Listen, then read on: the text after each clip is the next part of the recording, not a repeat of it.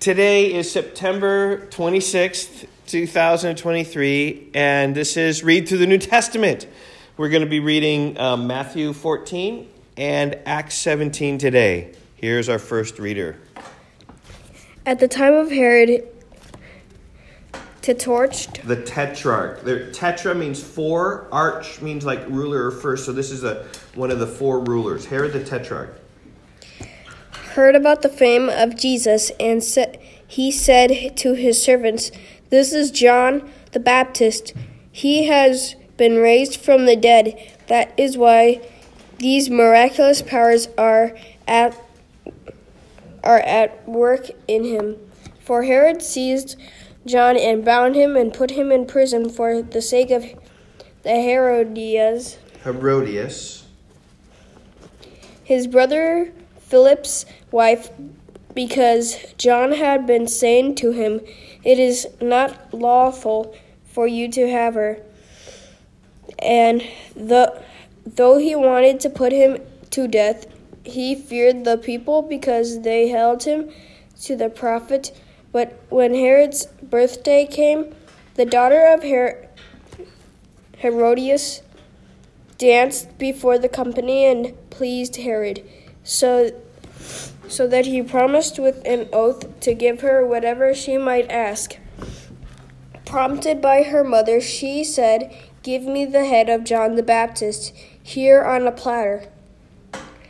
And the king was sorry, but because of his oaths and his guests, he commanded for it to be given. He sent and had John beheaded in prison. And his head was brought on a platter and given to the girl. She brought it to her mother, and his disciples came and took the body and buried it. And they went and told Jesus. Okay. Now, when Jesus heard this, he withdrew from there in a boat to a desolate place by himself. But when the crowds heard it, they followed him on foot from the towns. And when he went ashore, he saw a great crowd, and he had compassion on them and healed their sick. Now, when it was evening, the disciples came to him and said, "This is a desolate place, and the day is now over. Send the crowds away to go into the villages and buy food for themselves." But Jesus said, "They need not go away. You give them something to eat." They said to him, "We have only 5 loaves here and 2 fish." And he said, "Bring them here to me."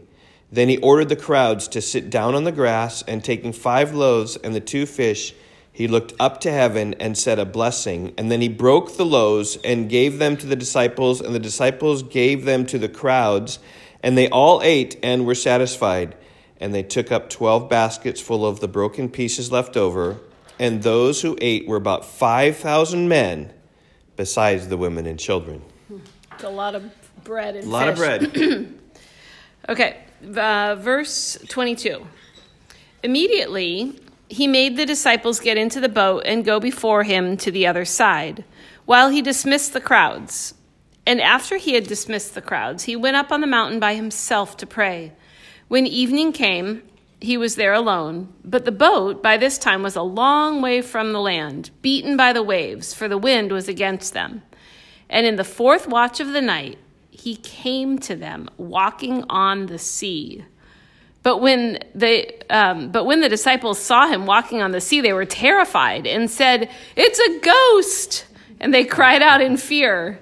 But immediately Jesus spoke to them, saying, "Take heart, it is I, do not be afraid." And Peter answered him, "Lord, if it is you, command me to come to you on the water." He said, "Come." So Jesus got out of the boat and walked on the water and came to Jesus. But when he saw the wind, he was afraid. And beginning to sink, he cried out, "Lord, save me." Jesus immediately reached out his hand and took hold of him, saying to him, "O you of little faith, why do you doubt?" And when they got into the boat, the wind ceased, and those in the boat worshipped him, saying, "Truly you are the Son of God." And when they had crossed over, they came to land at Gennesaret. And when the men of that place recognized him, they sent around to all that region and brought to him all who were sick, and implored him that they might only touch the fringe of his garment. And as many as touched it were made well. And now we're on to Acts chapter 17. Now when they had passed through Amphipolis and Apollonia, they came to Thessalonica, where there was a synagogue of the Jews. And Paul went in, as was his custom, and on 3 Sabbath days he reasoned with them for the Scripture, explaining and proving that it was necessary for Christ to suffer and rise from the dead, and saying, "This Jesus, whom I proclaim to you, is the Christ."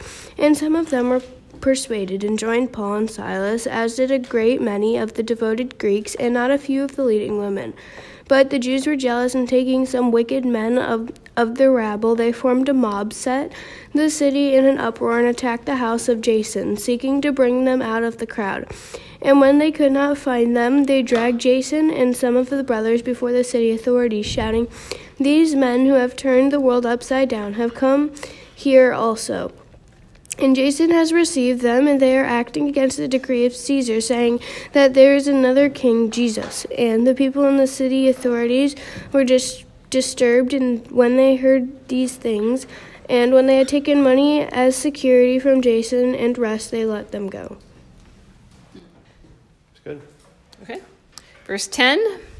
The brothers immediately sent Paul and Silas away by night to Berea. And when they arrived, they went into the Jewish synagogue. Now these Jews were more noble than those in Thessalonica. They received the word with all eagerness, examining the Scriptures daily to see if these things were so.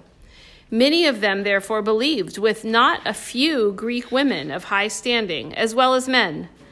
But when the Jews from Thessalonica learned that the word of God was proclaimed by Paul at Berea also, they came there too, agitating and stirring up the crowds. They just keep following them. Mm-hmm. Then the brothers immediately sent Paul off on his way to the sea, but Silas and Timothy remained there. Those who conducted Paul brought him as far as Athens, and after receiving a command for Silas and Timothy to come to him as soon as possible, they departed. Now while Paul was waiting for them at Athens, his spirit was provoked within him, as he saw the city that was full of idols. Like all these temples, or the temples for idols? And so he reasoned in the synagogue with the Jews and the devout persons in the marketplace every day with those who happened to be there. And some of the Epicurean and Stoic philosophers also conversed with him. And some said, "What does this babbler wish to say?" Others said, "He seems to be a preacher of foreign divinities," because he was preaching Jesus and the resurrection. And they took him and brought him to the Areopagus, saying, May we know what this new teaching is that you are presenting. For you bring some strange things to our ears. We wish to know, therefore, what these things mean. Now all the Athenians and the foreigners who live there would spend their time in nothing except telling or hearing something new. So Paul had something new to tell them, something they hadn't heard yet, and so they were curious. Okay, so Paul, standing in the midst of the Areopagus, said, "Men of Athens, I perceive that in every way you are very religious." He's like trying to be very friendly to them, and okay, so anyway, so he says, "I perceive that you are very religious. For as I passed along and observed the objects of your worship, I found also an altar with the inscription, 'To the unknown God.' What therefore you worship as unknown, this I proclaim to you. The God who made the world and everything in it, being Lord of heaven and earth, does not live in temples made by man. Nor is he served by human hands as though he needed anything, since he himself gives to all mankind life and breath and everything. And he made from one man every nation of mankind to live on all the face of the earth, having determined allotted periods and the boundaries of their dwelling place, that they should seek God and perhaps feel their way toward him and find him. Yet he is actually not far from each one of us, for in him we live and move and have our being, even as some of your own poets have said, for we are indeed his offspring."